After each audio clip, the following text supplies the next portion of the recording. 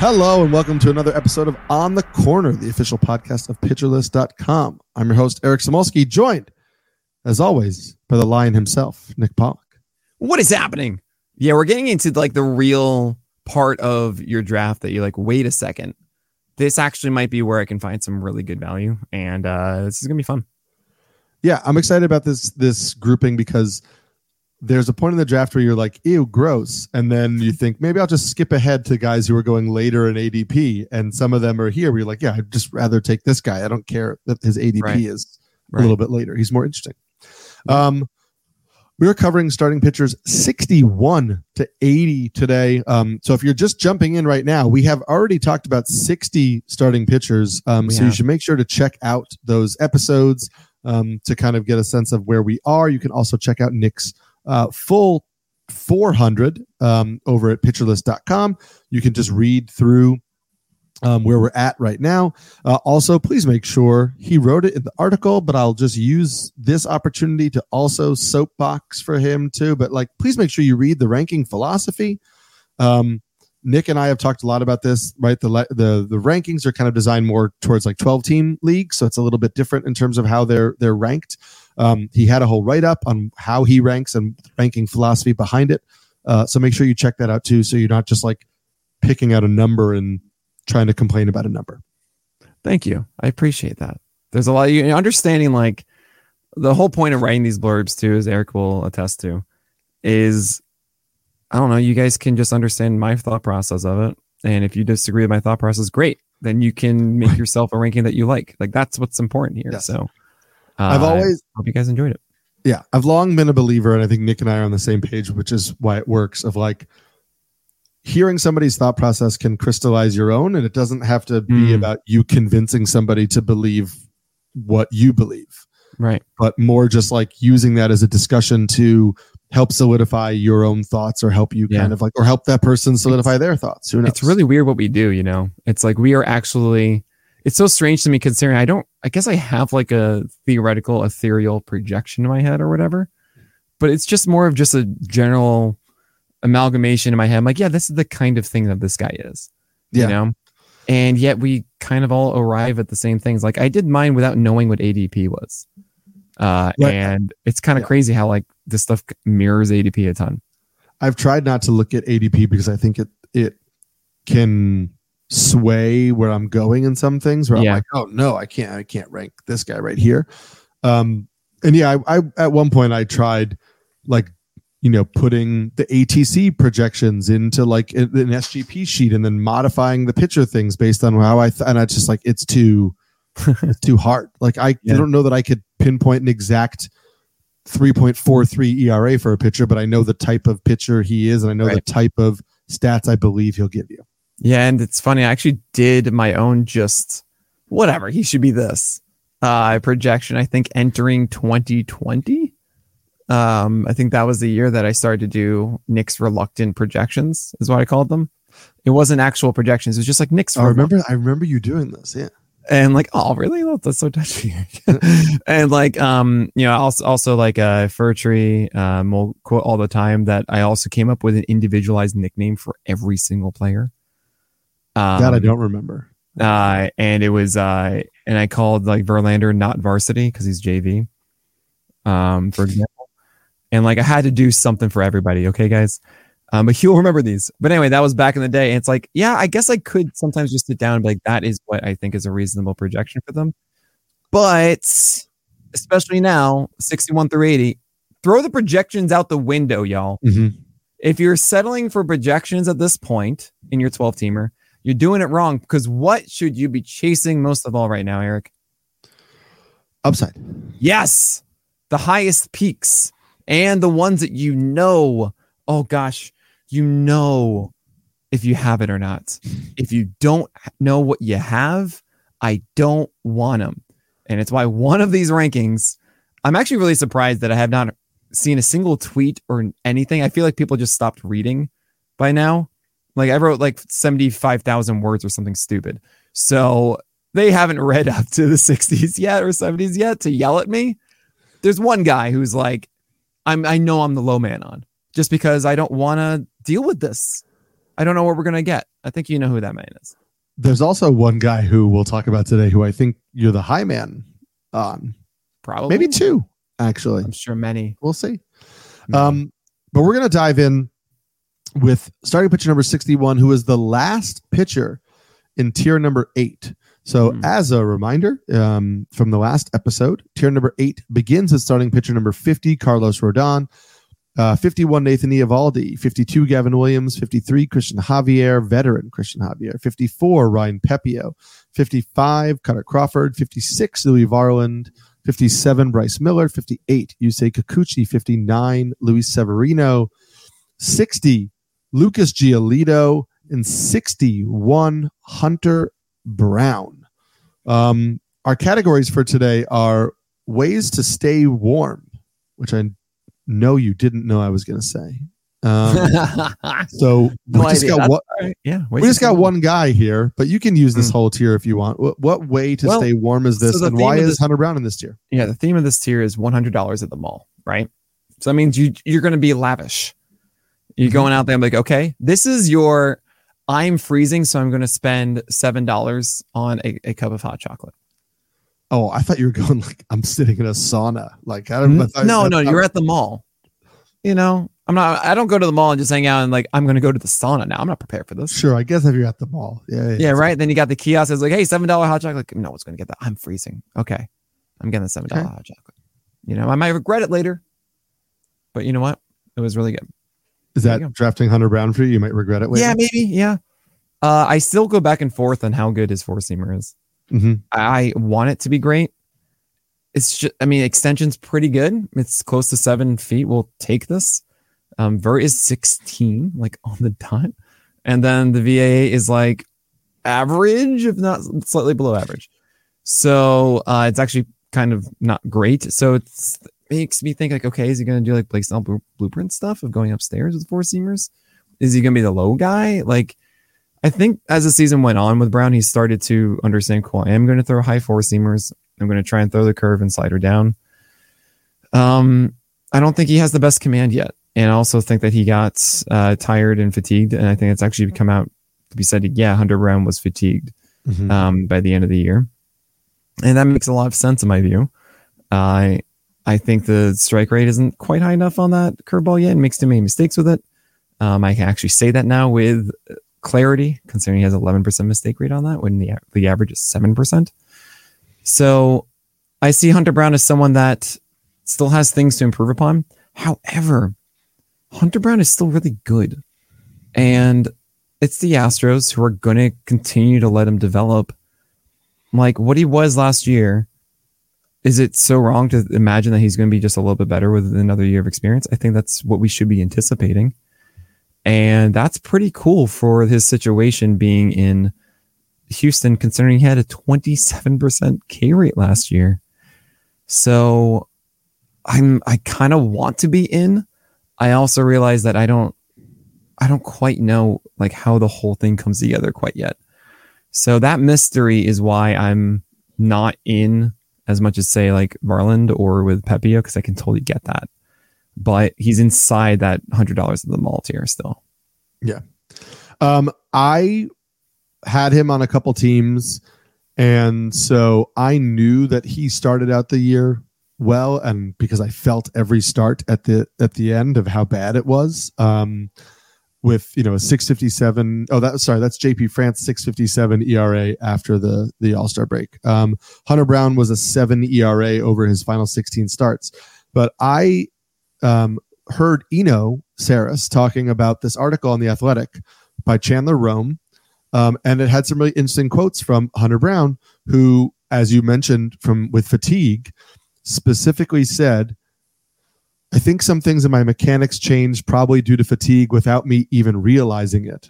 And he suggests that he noticed the differences in his mechanics after a thorough review with Houston's pitching coaches after the season. He admitted to doing the thing that Nick hates so much. He said, I was getting a little bit more crossfire, which diminished my ability to get the fastball away to right-handed hitters, especially in leaving it more arm side.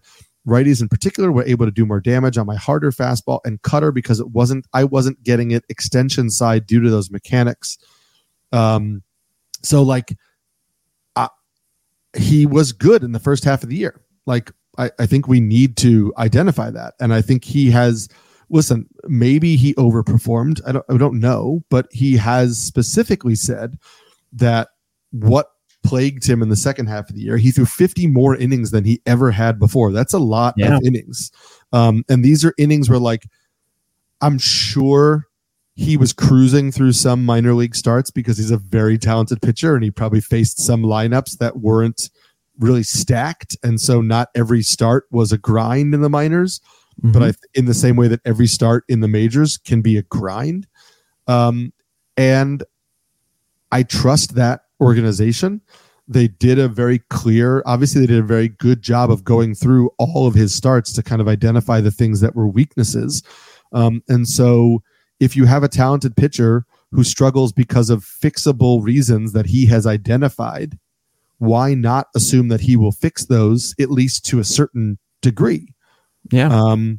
So yeah, I mean, I have Hunter Brown in my rankings 45. I have him higher than a lot of the guys you mentioned last week, but again, he's in a tier with them. So it's not crazy, to think that he might be over some of the guys you have 52 or 53, because again, they're grouped together in a sense.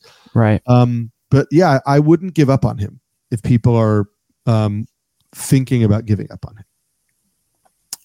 Yeah, I think that Hunter Brown could surprise a lot of us. And again, the struggle is I don't know how soon I'm going to be able to make a decision on him, but sure. I think I'll be able to make a better one on him than others. We'll see. Yeah, I think you also, like, especially you, who is very attuned to mechanics. I think if he's suggesting that a mechanical issue was part of the reason he struggled, like especially with something like a crossfire delivery, that's a little bit easier to identify. Absolutely. That's just general fatigue to me. It wasn't like Hunter Brown was like a 2.5 ERA though before. It was like a 4 through his first couple months. It wasn't the most overwhelming guy ever. So I'm not, there's still more to tweak than just saying, oh, he was fatigued in my view. And that's why I have this hesitation. But yeah, I'm absolutely with you that like the cross-firing stuff. When you hear fatigue, to me, that's always lower arm slot. Like it's lower arm slot, the arm is lagging more. And that doesn't surprise me at all. That means he's struggling a lot with just locations and executing everything you want to those mechanics. More crossfire makes sense because you're trying to sling it and force it in a way that is less, it's the way we cheat as pitchers is we sling it. And some of us just get away doing that all the time. Yeah. He also was 24 years old last year. And if you look at his pitch, they made just Christian Javier, right? I'm just kidding. Yeah, exactly. Better than Christian Javier. No, if you look at his pitch mix and his pitch usage, you can see that like he was tinkering with stuff during the year. It's still a young pitcher trying to figure out what is working for him on top of all the other things we discussed with fatigue. Right. We're going to move into the next tier, which is tier 9. And I know you did this intentionally. Tier 9, this is fine. I certainly did not, honestly. 100%. Like I know it really. You'll never convince me you didn't do that. I might have been subconscious. No, this is what I always say about Toby's. I'm like, it's fine. This is fine. Sure. I think you knew what you were doing. So it starts with starting pitcher number 62, Aaron Savali. Number 63, Shane Bieber. Number 64, Marcus Stroman. 65, Brandon Pfaadt. And 66, Eduardo Rodriguez. What way to stay warm is this? And why? This is socks. It's like sometimes like this. I have this issue. My feet get more cold than like the rest of my body more, and like I need to just be working and I have to put on socks inside this room. Actually, right now, I wish I had socks on, and I don't. And it's like, this is fine. This is a solution. It'll be okay. I'm not excited about it. I'm not thrilled, but like, it will get the job done. And that's, it sucks. A great holiday gift, socks. Always, I knew I became an adult when I appreciated getting socks. I do also, I have started to be like, these are good socks versus these are just socks, right? I can identify the difference now. And I feel that a little bit about, I think Shane Bieber's good socks. So we need to talk about the obvious development that we actually discussed a little bit on the last episode. And I think we've talked about this a few times. Obviously, this is driveline videos that are circulating of Shane Bieber throwing 93. And we know that velocity is really important to him. Velocity has been highly correlated to his success.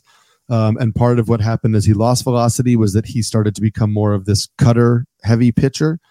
And so Shane Bieber adding that cutter and these other changes to his approach, but also throwing 93 would be a significant development.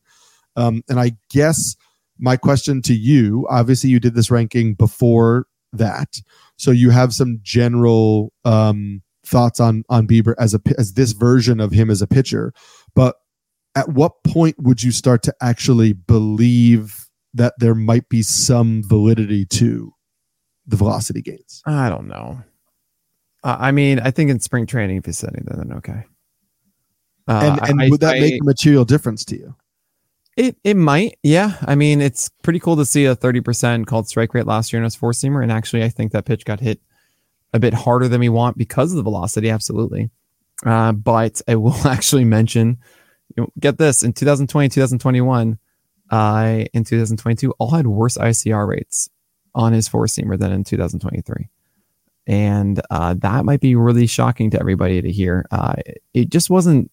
It wasn't like it was bad. It was horrific. 53% ICR in 2020 and 50% in 2021, which is crazy, right? This is Shane Bieber. How did that happen? Well, remember the whole hard contact rate kind of thing? My guess on that, I wish actually we're going to have it, I think, in the next couple of weeks. The stat that I really want is ball and play percentage.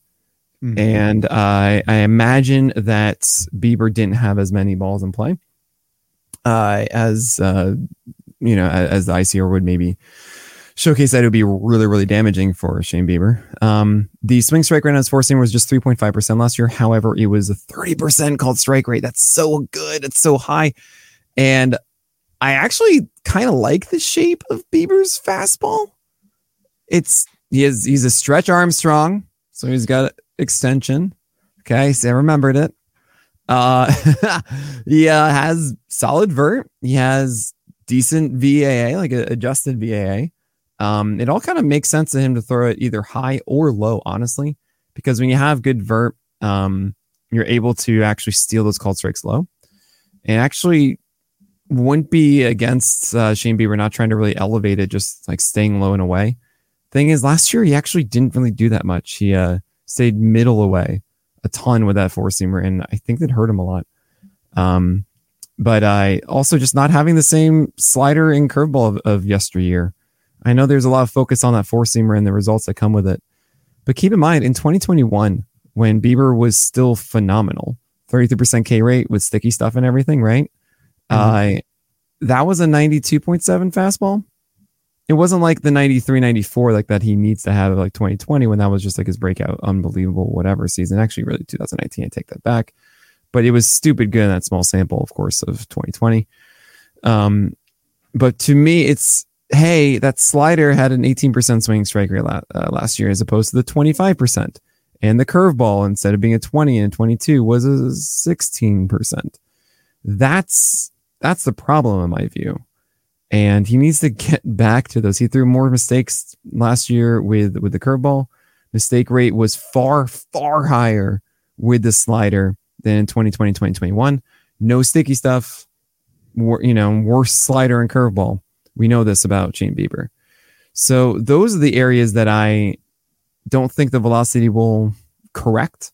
Also allowed more damage on the cutter last year as well. I don't know. The idea that like Shane Bieber gets vaulted back to the 200 innings of 25% K rate to a ERA, even if he is sitting 93, it's more about, cool, does that velocity also mean that he has more spin again on his slider and curveball? And those become better pitches just as far as his total break goes? Because there used to be 18 break pitches, and now they're 17 with the curveball, and it's like a little bit less with the slider. Like it's just not quite there. And I'm a little worried about it. Yeah, I don't think that any material gains in velocity also make us think like, oh, this is old Shane Bieber. Like we're going to rank him as a top 20 pitcher. Other things have changed, as you mentioned. I wonder if we can name. I was thinking. I don't know if you know Daryl Griffith, but we could call pitchers with good vert, we can call him Daryl Griffiths, because he's tied for the highest vertical leap ever in the NBA.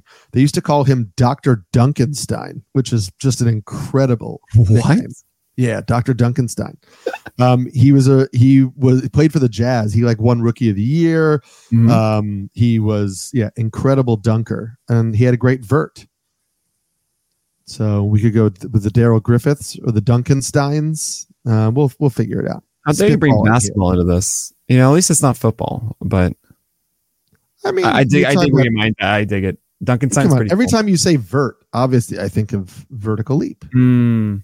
Well, actually, someone told me "Hey, Nick, please don't call it IVB anymore. Call it vert." I'm like, okay, I will listen to you.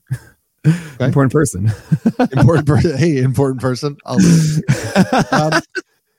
Let's talk about Bieber's old teammate for a second, because Aaron Savali went to the Rays.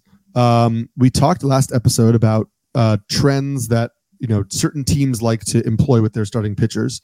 You might be shocked to find out that after Aaron Savali went to the Rays, his slider picked up 1.5 inches of horizontal movement and was about 1.5 miles slower in velocity. So kind of started to gain more sweeper-ish movement profile. Obviously, Zach Eflin was throwing a sweeper with the Rays. So there is some thought that they may continue to tweak his slider as the offseason goes on. He only threw the pitch 5% of the time when he was with the Rays, but it had a huge bump in swinging strike rate up to 13.4% over that stretch. And again, as you know, it wasn't like he was with the Rays for a long period of time. So you're not going to see that type of change just click immediately. Right. They're clearly working on something with him. But I'm a little bit intrigued by Aaron Savali with a slider that maybe is more geared towards swings and misses. I think that's an interesting element to add to his arsenal if it indeed is something we see in the spring. Well, you should absolutely be watching the interview I did with Aaron Savali, where he expressed this slider's working. This is something I haven't gotten to that one yet. These interviews are great, by the way. But I appreciate it. I break them. I have to break them up into. Of course. Segments. These are movies. So I'm not yet at the Savali episode. It's this is season 1, with 4 movies. All right, it's like a Black Mirror thing. Yeah. But we talked for an hour and a half. Slightly more optimistic than Black Mirror. And Savali, we talked about that slider because I was very much like, hey man, this is pretty dang cool. You have this cutter and curveball, which are already like the major things. And I'm also, I talked to him a ton, being like, your curveball is your best pitch, right? Like we can agree on this one. He goes, yeah, there are times that it doesn't quite do what I want it to do. And, he has a high mistake rate on it. It's like a 12% this past year. And that makes sense. And there's certain days it's not quite as good. But what I really like to hear is that slider being, yes, that is going to be more of a focus for him next year, which is great. Big fan of that. This fastball and sinker combination, I love the fact that Savali does lean in on the sinker to right-handers a fair number of pitches, right? That's how he likes to attack more than the four-seamer. The four-seamer has a lot of vert, but terrible VAA because he's a super high release point. Not good extension. It's something that is safe to go upstairs and try and surprise guys, but honestly, not really that pitch that it needs to be. And for the most part, it's really just about the cutter and curve. And I often say hey, cool, I want to see 65% cutters and curves in a given game if possible. And I really think he does a great job of getting that curve, that cutter outside and inside to lefties, outside to righties, inside to lefties. And then, and it all kind of works. The biggest problem I see here is he does not have a good track record of health. And I struggled with this because I kind of see this tier as all right, cool, you need innings. Here's some safe innings. Go and take it. But Savali isn't quite that. And the good news is that it should just generally be productive. It's the Rays. It's a 23% K rate that he had last year, which might get even better because of the slider. The cutter is this good high pitch, I guess. It's a weird, he does the Cannibal McSanchez of the high cutters for strikes. And then it should be a fine ERA and whip because it's the Rays. So that's cool. but you can't be drafting this feeling like you've got this workhorse for the year at the end of your staff. And because of that, I'm less hesitant to chase it because you don't get the big needle push of other injured guys normally, right? We're talking about like Carlos Rodon or something. That's an easy drop or whatever. Once he gets hurt or something like that, you move on. But the impact of it working is great. Savali's not as big, so it's a little more concerning for me. But the quality is, it's above average. Like he's better than the waiver wire when he's healthy. So sure, here he is. Yeah, the injury track record is something I haven't put enough stock into. He's never thrown more than 124 innings in the major leagues. There's some definite concern there. There are 3 more pitchers in this tier, one of whom may not belong, and we'll talk about that after this break. So the other 3 pitchers in this tier, which you suggested are kind of Toby's, are Marcus Stroman, Brandon Pfaadt, and Eduardo Rodriguez. So I'm curious why we have a young pitcher like Brandon Pfaadt who had some helium. I know you and I both have a little hesitation on whether that helium was, rightful or not. But I'm curious why you've kind of already penciled him in as a Toby and not maybe in this next tier of like younger pitchers with potential upside. Do you not see that upside from Pfaadt? Okay. I'm going to talk to Cal Bland about this. I imagine sweepers are weird because we just introduced them, but there's no way, right, that he threw 0 mistakes with it last year. That can't be right, Kyle? Like, there's no way. I'm trying to find another sweeper for me to verify that all mistakes. Okay, cool. All sweepers mistake rates are not right, guys. So don't use them right now. I'll probably get fixed by the time you hear this anyway. So who cares? With Brandon Pfaadt, I think that sweeper is incredibly legitimate.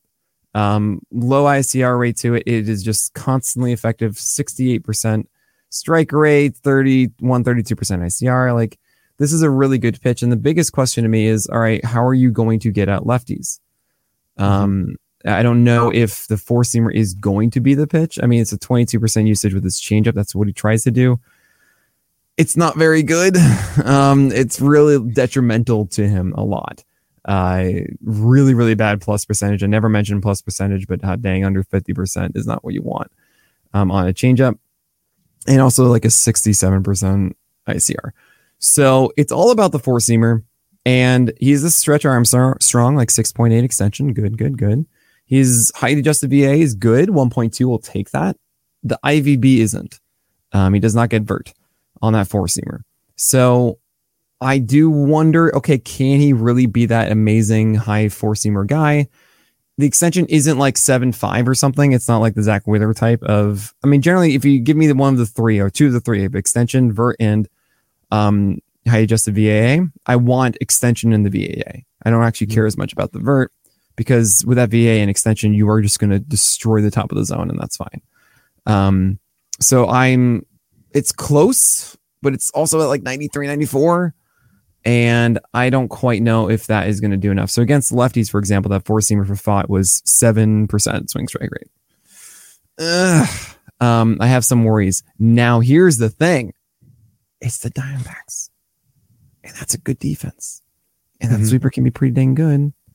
And there's also the ridiculousness in the beginning of the year of all those debuts he made against like the toughest offenses at the time, which was so dumb and drove me up the wall.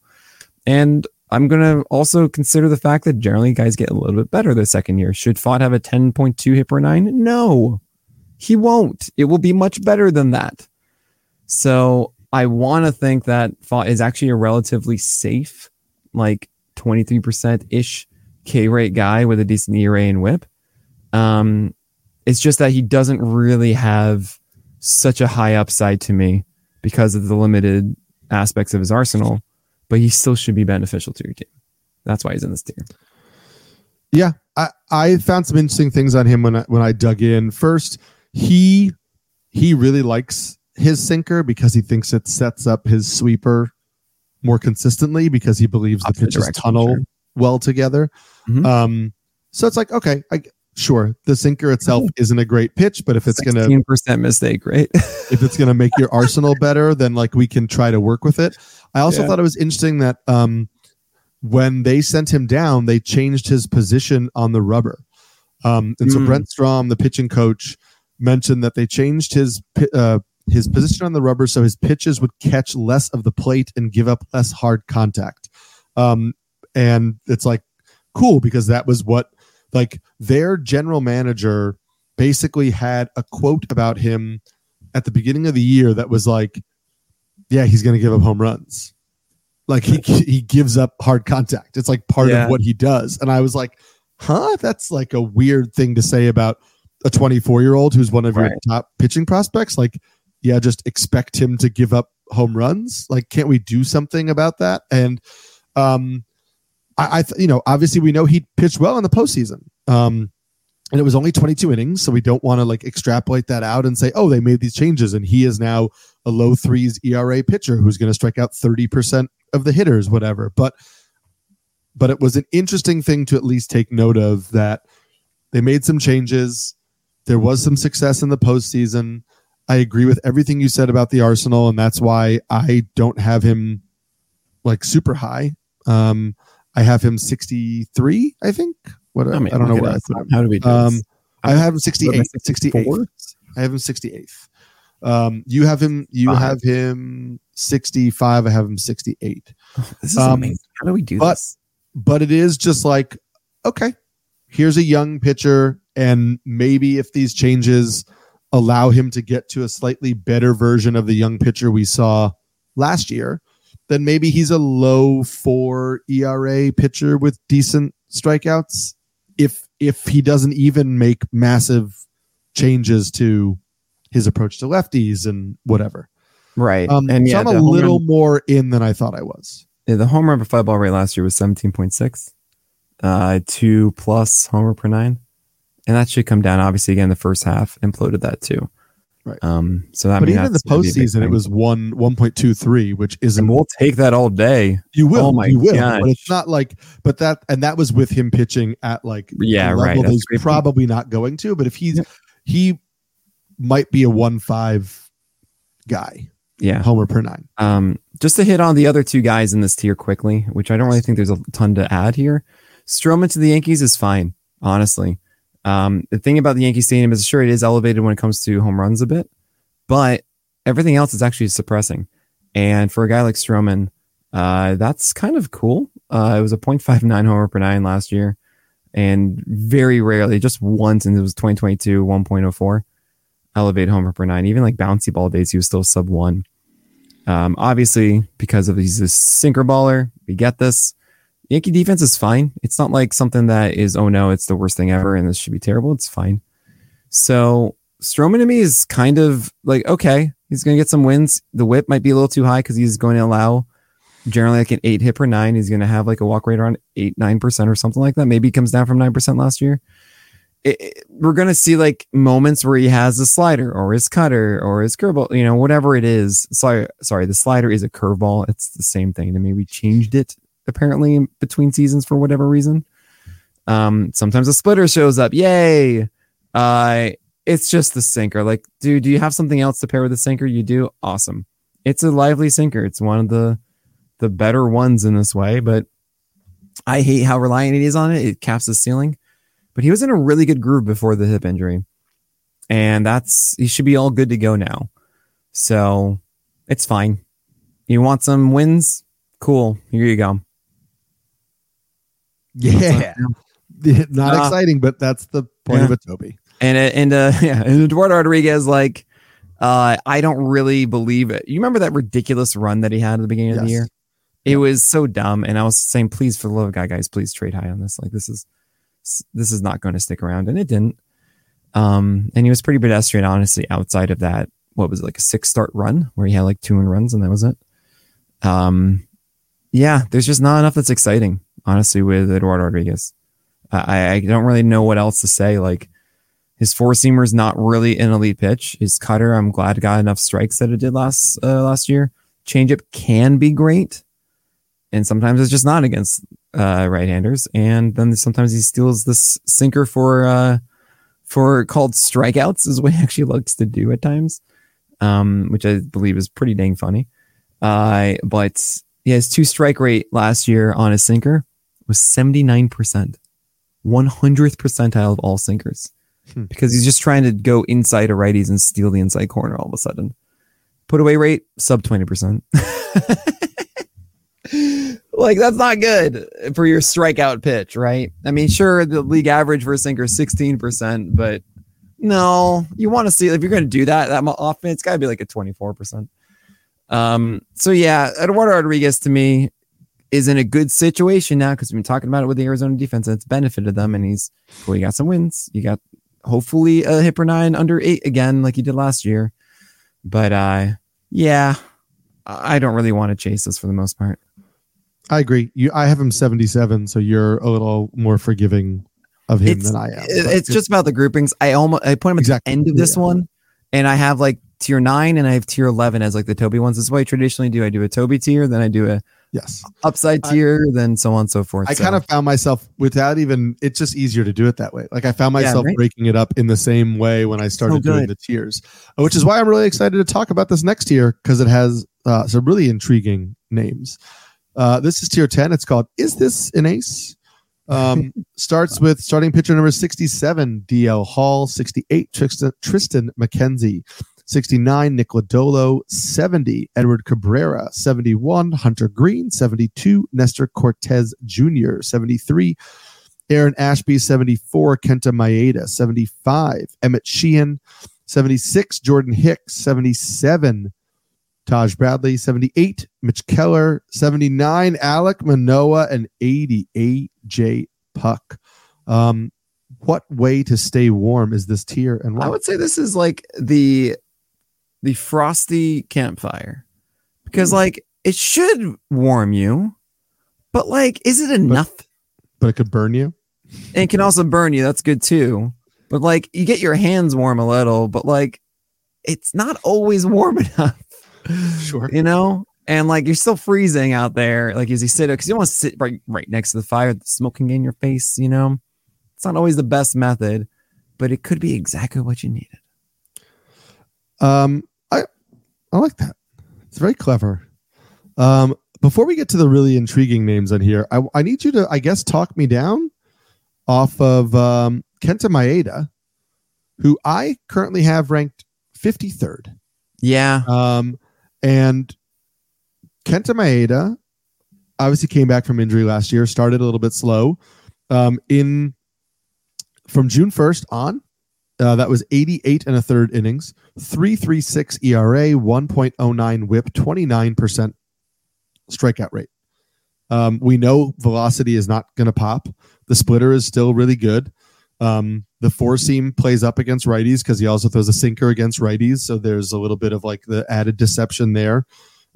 He also throws a slider. He is a kind of another guy with a lot of pitches moving to a more pitcher friendly park. Am I being too optimistic about Kenta Maeda? No, you're not. I think it's one of those, it's like a binary thing to me.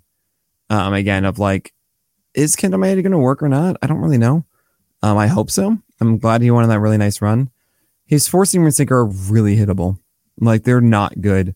Mm-hmm. So what happens is it's super reliant on the splitter and the slider. And actually, I think in general, it's more reliant on the slider. And we have certainly seen times where the slider just is not doing all the things that it needs to do. And in the past, if I look at the swing strike rates of Kenta Maeda's slider, I'm seeing things that are ridiculous, like 20% swing strike rates and all of that. And then it comes back from Tommy John. And for the entire year, it's a 14%. I know it got better starting from June onward. But it's not quite this like overwhelming, hey, I'm going to dominate with you slider that I kind of want it to be. The O swing went down a bit too. While the splitter's fine. Like it can be really good. Sometimes it doesn't do enough. When he was cruising in the past, like we called it a changeup back in the day. If you're curious on our player pages, like this was a sub 30% ICR pitch. Last year was jumping to 37%. It was the same in 2021. I actually remember doing a wonderful weekend gif of me looking for Kenta Maeda's splitter. You know exactly what I'm talking about, him in the bleachers. And it's just a little too susceptible where I don't think that Kenta Maeda's slider and splitter are actually elite. And because of that, the four seamer and sinker are so bad that this is too risky for me. At the same time, this could very well be like value in your pocket out of the gate. Mm-hmm. And that's kind of why like he's still inside my top 80. Like he's someone that I think is going to, I don't know actually where he's going in drafts, but I assume like he's going in like 20th round or something. Like I'm so down to draft Kenta Maeda at the end, but like, yeah, sure, let's see what happens. What I found is there are so many other guys that could like just soar. And I don't think that Kenta Maeda has the ceiling of old. And that's why I think I'm lower here on him. Because I think he's really close to being like that. You know, he's had 4 ERAs. I understand this, the June onward, way better. I think I wrote that inside of, I should have, didn't. You must. I mean, you must have. It's. Right? I think it is a there that those stats are readily available. A lot of people. 336 ERA, 109 WHIP, and 90 innings. Okay, Splitter had a 46% O swing at that time. It's just one of those things of like those June 23rd, not 21st. I don't think it's gonna be like that again. And the other ones in this tier, DL Hall, Tristan McKenzie, Nick Lodolo, Edward Cabrera, Hunter Green, Nestor Cortez, Aaron Ashby. These are guys like I feel more confident in their ceilings, and thus I put them higher. But honestly, if you want to take Kenta Maeda, like I get it. That could very well work and be beneficial for you. I get that. In 35 drafts in February on the NFBC platform, he's going pick 253. There you which go. is only 5 picks after your boy Christopher Sanchez. I think we know where you would go if you have. Yeah. Christopher Sanchez is going to be good, guys. The sinker changeup mirroring is just amazing. But there, as you mentioned, there are some more exciting pitchers in this tier, and we'll talk about those guys after the break. All right, so we could probably do a whole other hour on some of these pitchers, but we're not going to. But this is a choose your own adventure. Is there a pitcher in this tier that excites you a little bit more than some of the others? Well, okay. So what are the Brewers doing? Right? We got to establish this. We just got to know what we think is going to happen because there's Aaron Ashby and there's DL Hall, right? Do we think both of them start? I think they both get a chance to start because they both can start provided that Joe Ross and Colin Ray move to the bullpen. I hope so. There is also some disbelief from people who are smart that Jacob Junis will actually start, even though he was ostensibly signed as a starter. I mean, who knows what that means? I don't think you make DL Hall the central piece of the Corbin Burns trade package and not start him in the rotation. That makes all the sense to me. Especially since the Orioles said they wanted him, they viewed him as a starter long term. He views himself as a starter. He's not going to the bullpen right now. So I think he's a lock. Well, I think the plan is for him to be in the rotation. And I would assume if healthy, they're going to give Ashby a chance to beat out Colin Ray.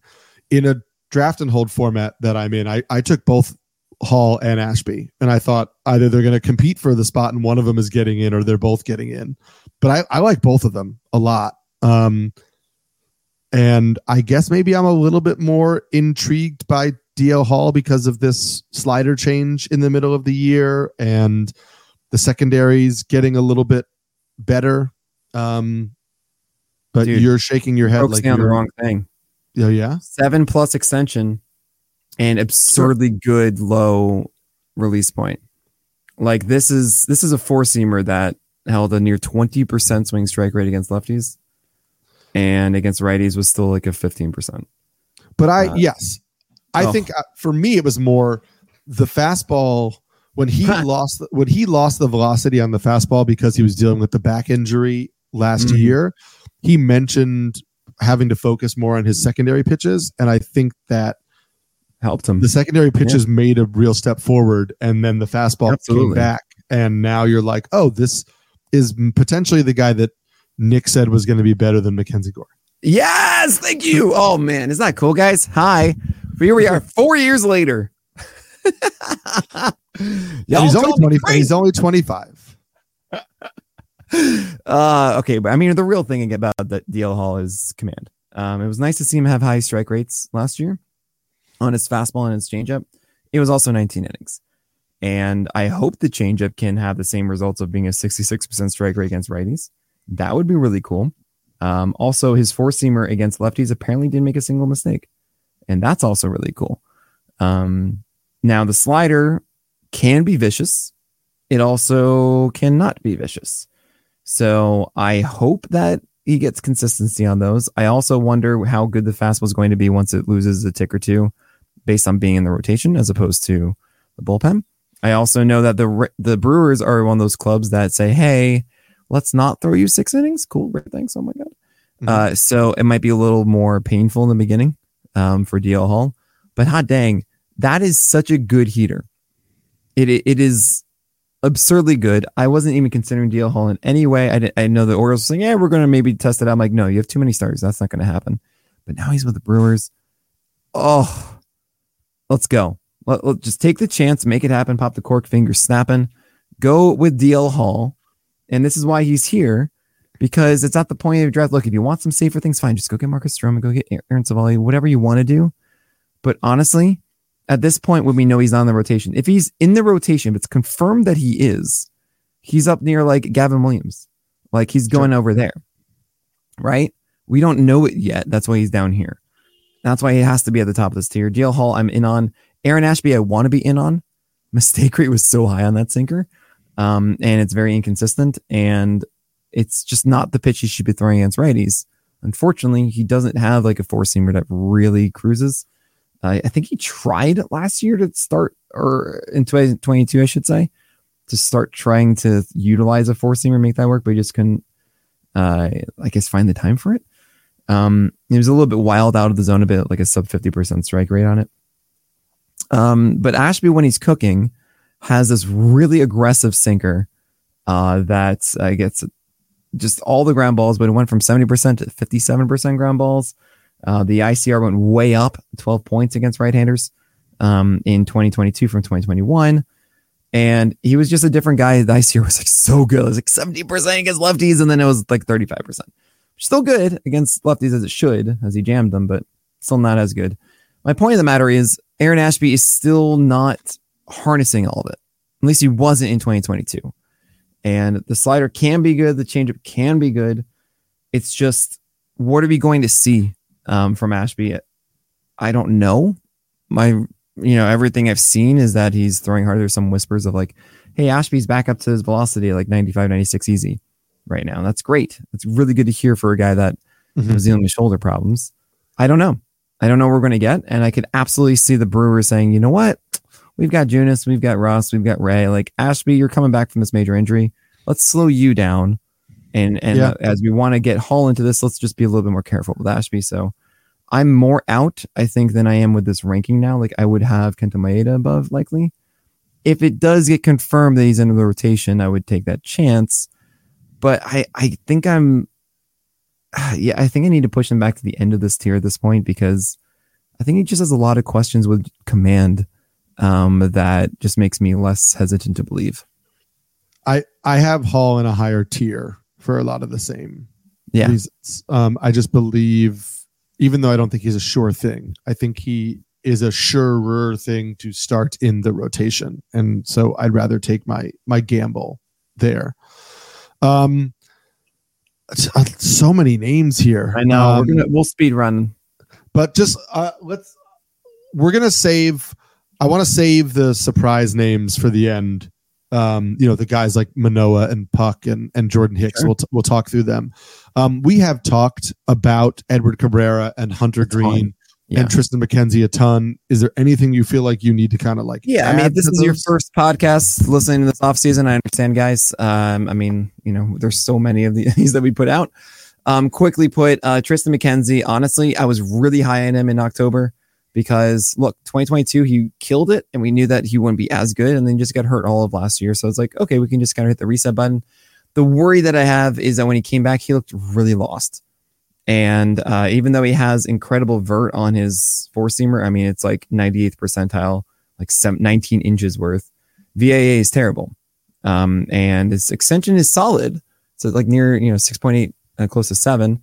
So I think that's enough for this to still be an effective offering.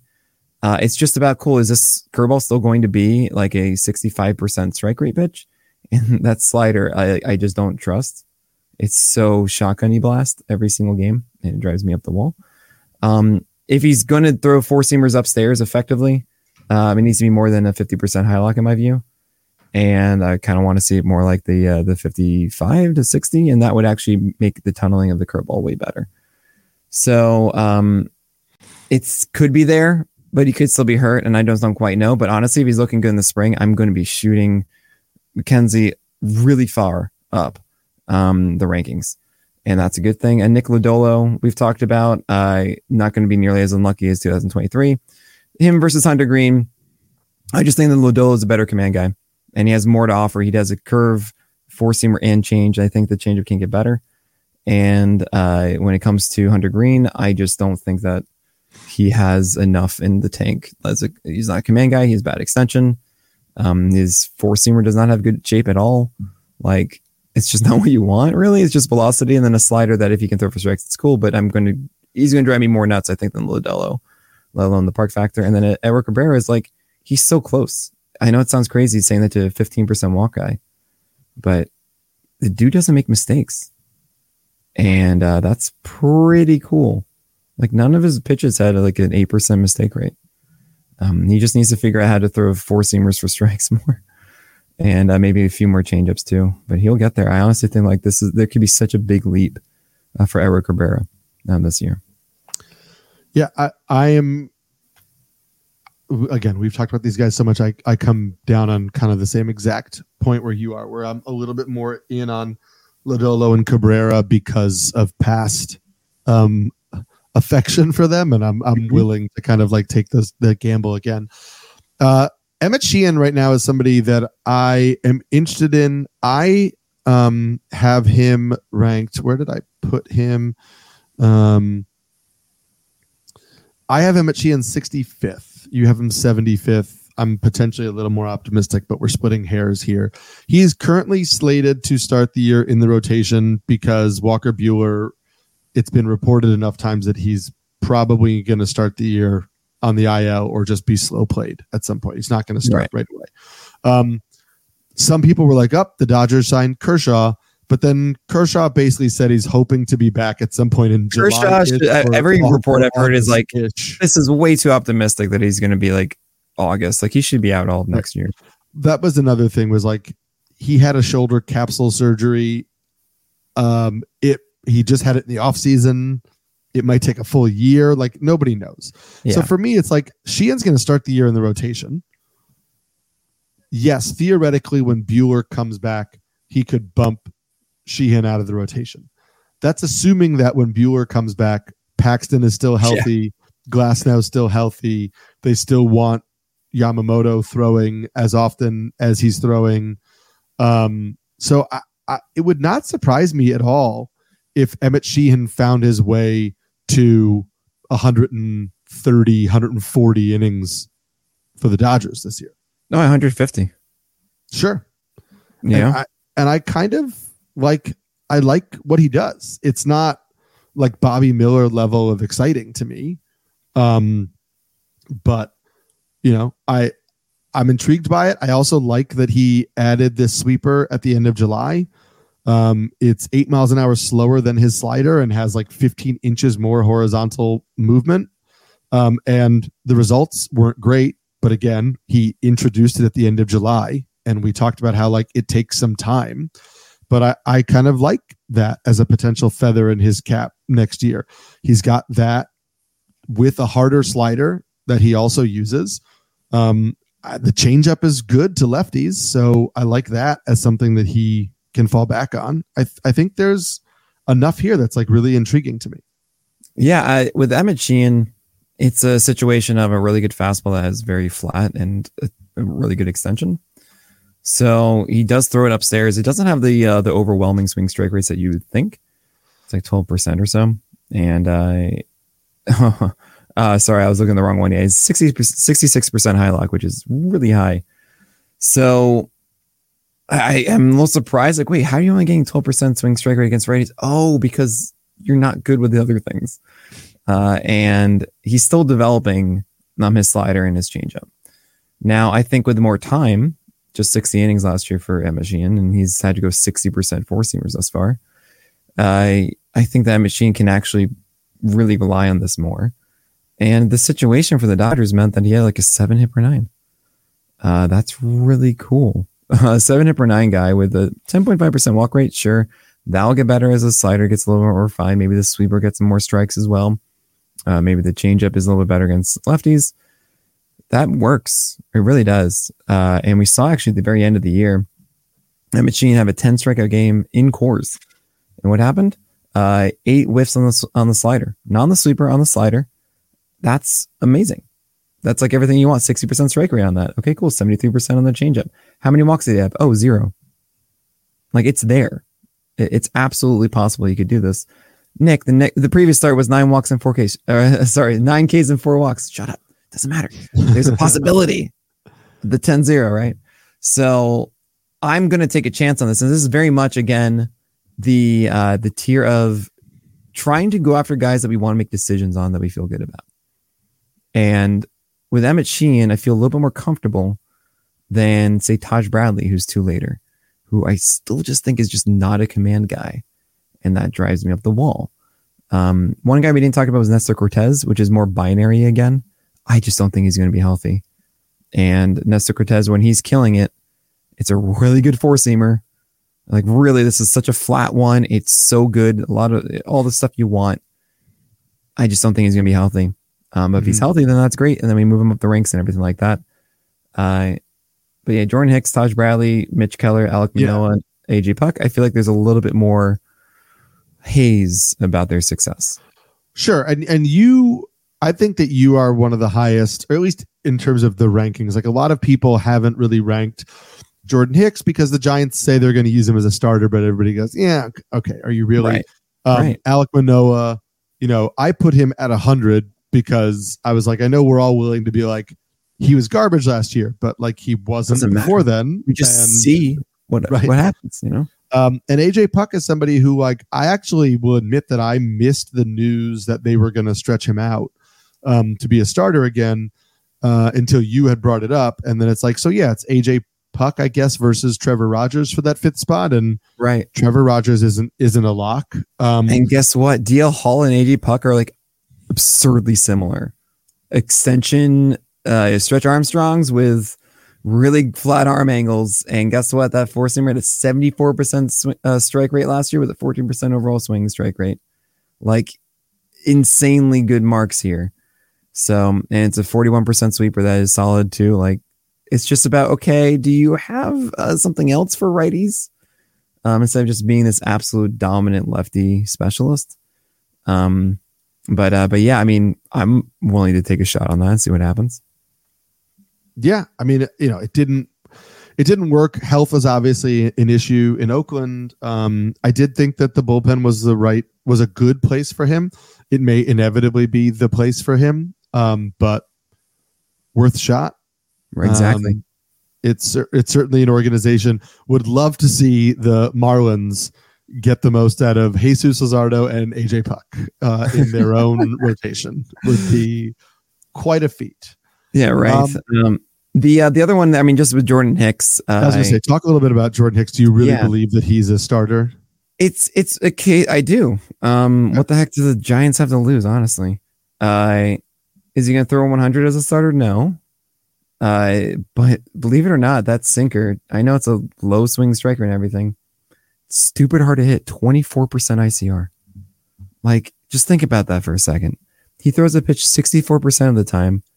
That is a high strike, 66% strike rate and a 24% ICR. It's just so hard to hit. It moves a ton and it comes in super hard. And okay, so is that still going to hold at like 97? Because you really cannot assume he holds that velocity. Right. I hope so. Let's say it's a 30% ICR, right? Allows more hard contact with it. I mean, he had a sub 5% mistake rate on this thing. That's insane. The only question to me, honestly, is what else does he have? And strike rates on the sweeper, on the slider, on the changeup, all bad. Like bad. This is why he had 11% walk rate last year and then 13% before that, and so on and so forth. I think there's an opportunity here for Hicks as he's really working on this. My understanding is that he's, I don't know, at one of the places he's developing somewhere like the actual mold of being a starter. And I don't think it's that far off. I mean, when you have that good of a fastball, regardless, sinker, four seamer, doesn't matter. If it's a pitch you can throw for strikes that does not allow hard contact as much as it does with him, like it's so good in this way, then yeah, just throw another thing, anything else for a strike kind of just works then, right?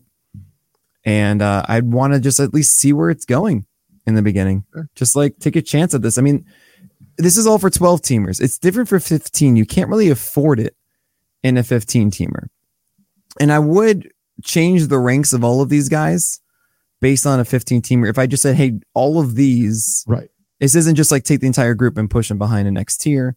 They're ones that are going to go more innings than we expect. And it's not going to be as high of a ceiling. So Kenta Maeda gets pushed up a little bit, right? Emmett Sheen honestly would a bit more so than some others. I'd probably favor Hunter Green more because you need those strikeouts more. But like Jordan Hicks would fall down further. At the same time, like in a 12-teamer, it's like, yeah, Jordan Hicks could be like a massive impact play.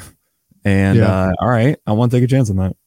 I get that. And I'm curious to see how it plays out. I guess my initial thought is I view him in the way that they used Alex Wood a lot, where like if you look at Alex Wood's game log, it's you're saying like the 3-inning games. Yeah, it's like 2 2/3, 4, 5 innings, 3 2/3, 2 1/3, 5 innings, but 4 2/3. Hicks is so much better than Wood. Yeah, yes, but I'm just talking about in terms of Hicks has yet to show the ability to remain healthy while throwing extended innings.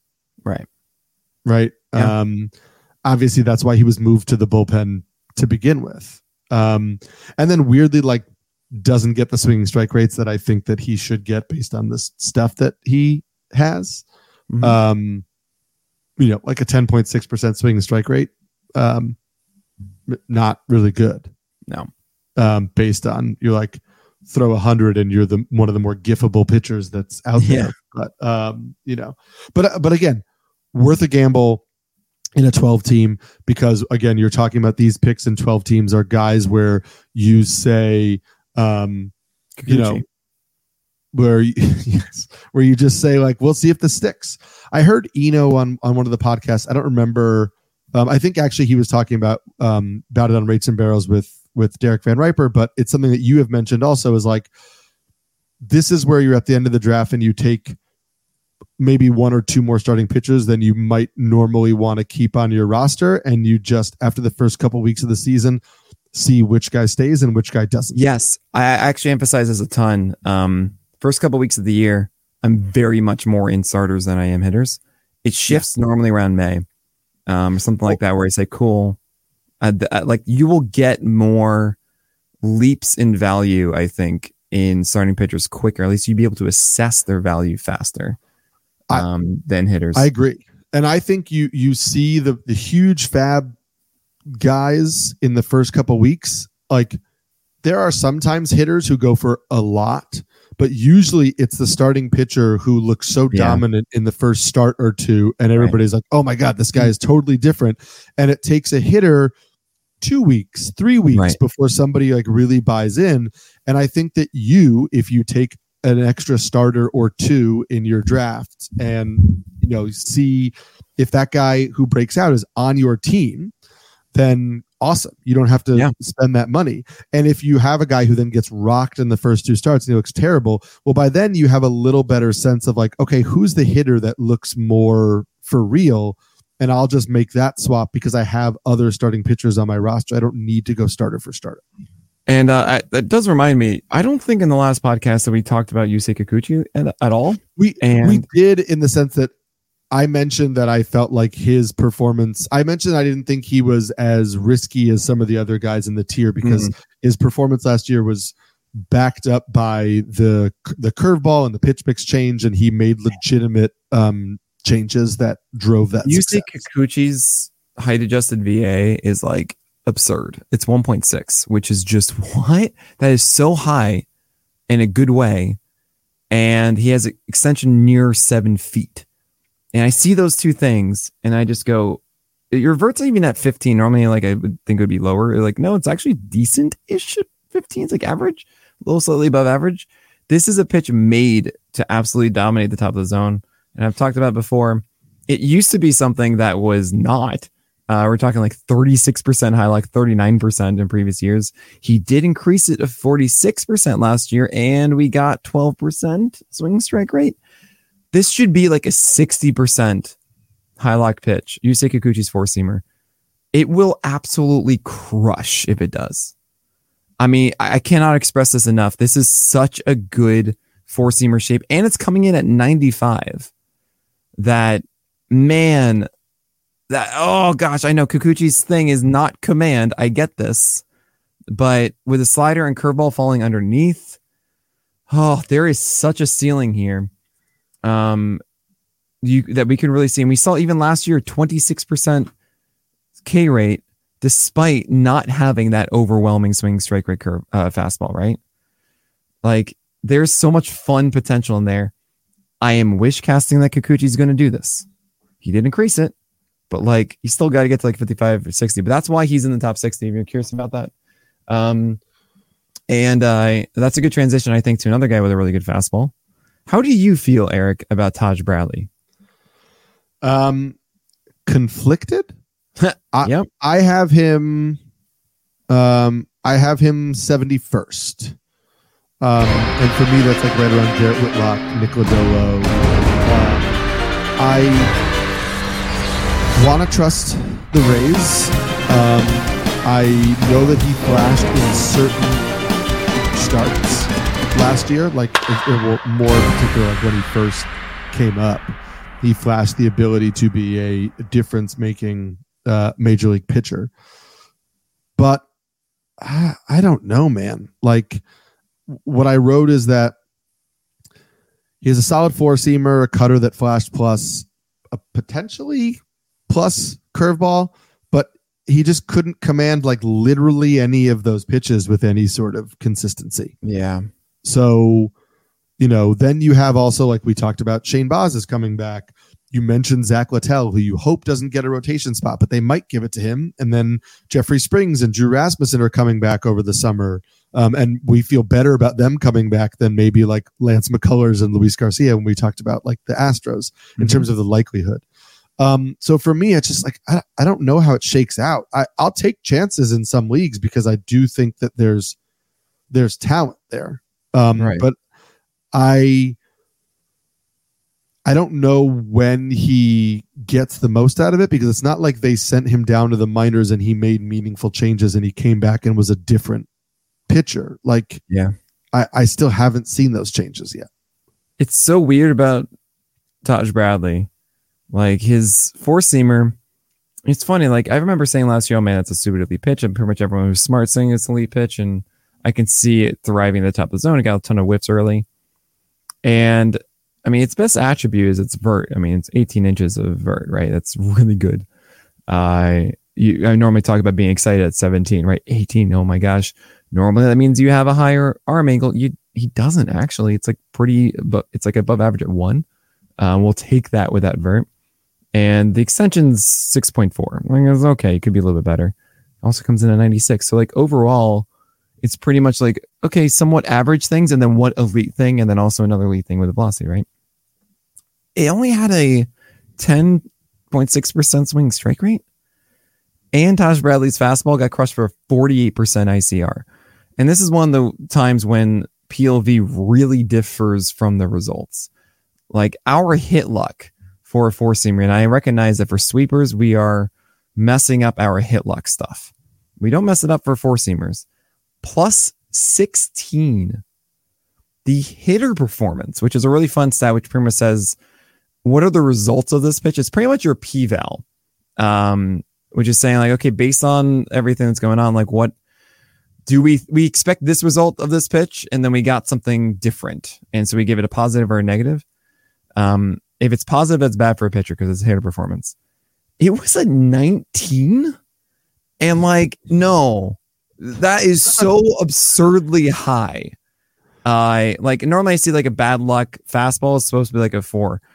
It's like a 19. So what I think is something about our understanding of either the stuff, the attributes of this, or the release of it. Maybe he's tipping it, or maybe he's just kind of too much in the zone and random, and everything else is so bad that they know it's coming every time. I don't know. There's something else about this that is making this 4-seamer easier to hit than we like. And you're absolutely right. The command for Taj Bradley, I watch him. It's maddening because there are these times when the curveball looks great, and then other times he makes mistakes with it. The cutter can be there, but then you can just lose batters sometimes. And it's like, well, never mind. Here it is in the middle of the plate. Okay, bye-bye. And 43% ICR there. The curveball was a 40% ICR.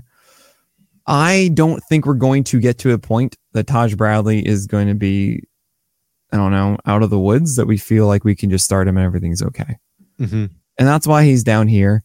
I also recognize that was the first year of a guy. Maybe there's a tweak and bam, there he goes. Straight to the moon. So I wrestled with him and Mitch Keller in particular, because with Mitch Keller, it's like this weird part of like, hey, your fastball, your 4-seamer is pretty much like a dead zone. Like, this is really easy to hit. This is the most ideal grooved fastball for guys to hit, unfortunately. Like, it can sneak by 15% swing strike rate and all that kind of stuff, but 41% ICR. His mistake rate on this, over 13%. Oh no. Oh no. We don't want that. When he executes it, that's great, and it can be deceiving with the cutter and the sinker in there too, but that's bad. So I go back and forth on Mitch Keller, because we know that there are those moments that he can just be a command artist. I was really a disbeliever on Mitch Keller, and then I watched his every single pitch of that start against Baltimore. We had 13 strikeouts in 7 innings, and that was glorious. Mm-hmm. Like, he deserved it all. The cutter is big for me with Mitch Keller, because it was a new pitch for him. It was good in the first half of the year, and he looked great in the first half of the year. And the cutter totally fell apart in the second half. And then I think that, as you mentioned, like, puts a lot more onus on the 4-seam, and I think the cutter really helped the sweeper play up a little bit more. And so then the cutter not being effective impacted the slider a little bit. So all these things. And then this is where we talk about, again, pitchers with new pitches. Like, it's a little bit of the Joe Ryan, right? Joe Ryan with a splitter looks great in the first half of the season. The splitter falls apart in the second half of the season. Joe Ryan falls apart in the second half of the season, where it's like the cutter was new for Mitch Keller. It worked great at the beginning. He lost his feel for it. Now we assume he has another offseason where he's continued getting comfortable with it, and maybe he doesn't lose it in 2024. And so maybe he doesn't take that step back. So maybe the step forward for Keller is just not a step backwards, right? Because we have seen him improve year over year recently. It hasn't been like this consistent, oh my God, Mitch Keller is great, which we thought we were getting in the first half of the year, when it was like, oh my God, maybe this is happening. And so maybe the next step forward for Mitch Keller is just not going backwards. And I think that is worth something. Well, I have him a little higher than you. I have him in kind of like that Emmett Sheehan, like DL Hall range, which I guess the DL, I mean, it's the same tier for me. Yeah, it's the same tier. I have Mitch Keller 63rd, but that tier for me, I think, is just slightly above the tier. Yeah, you have like some separation here inside of mine. Yeah. But I think we both understand there's some upside here. I'm probably willing to take a gamble on him. I'm willing to take a gamble on him pretty high in most formats too. Yeah. He only, I don't know how many wins he's going to get to. I think they could be feisty. He got 13 last year. I understand. I make the argument a lot about like pitchers on the best pitchers on bad teams generally still get double-digit wins and stuff because if they're good enough, they're going to still get it. It's not like they're going to score 0 runs every time.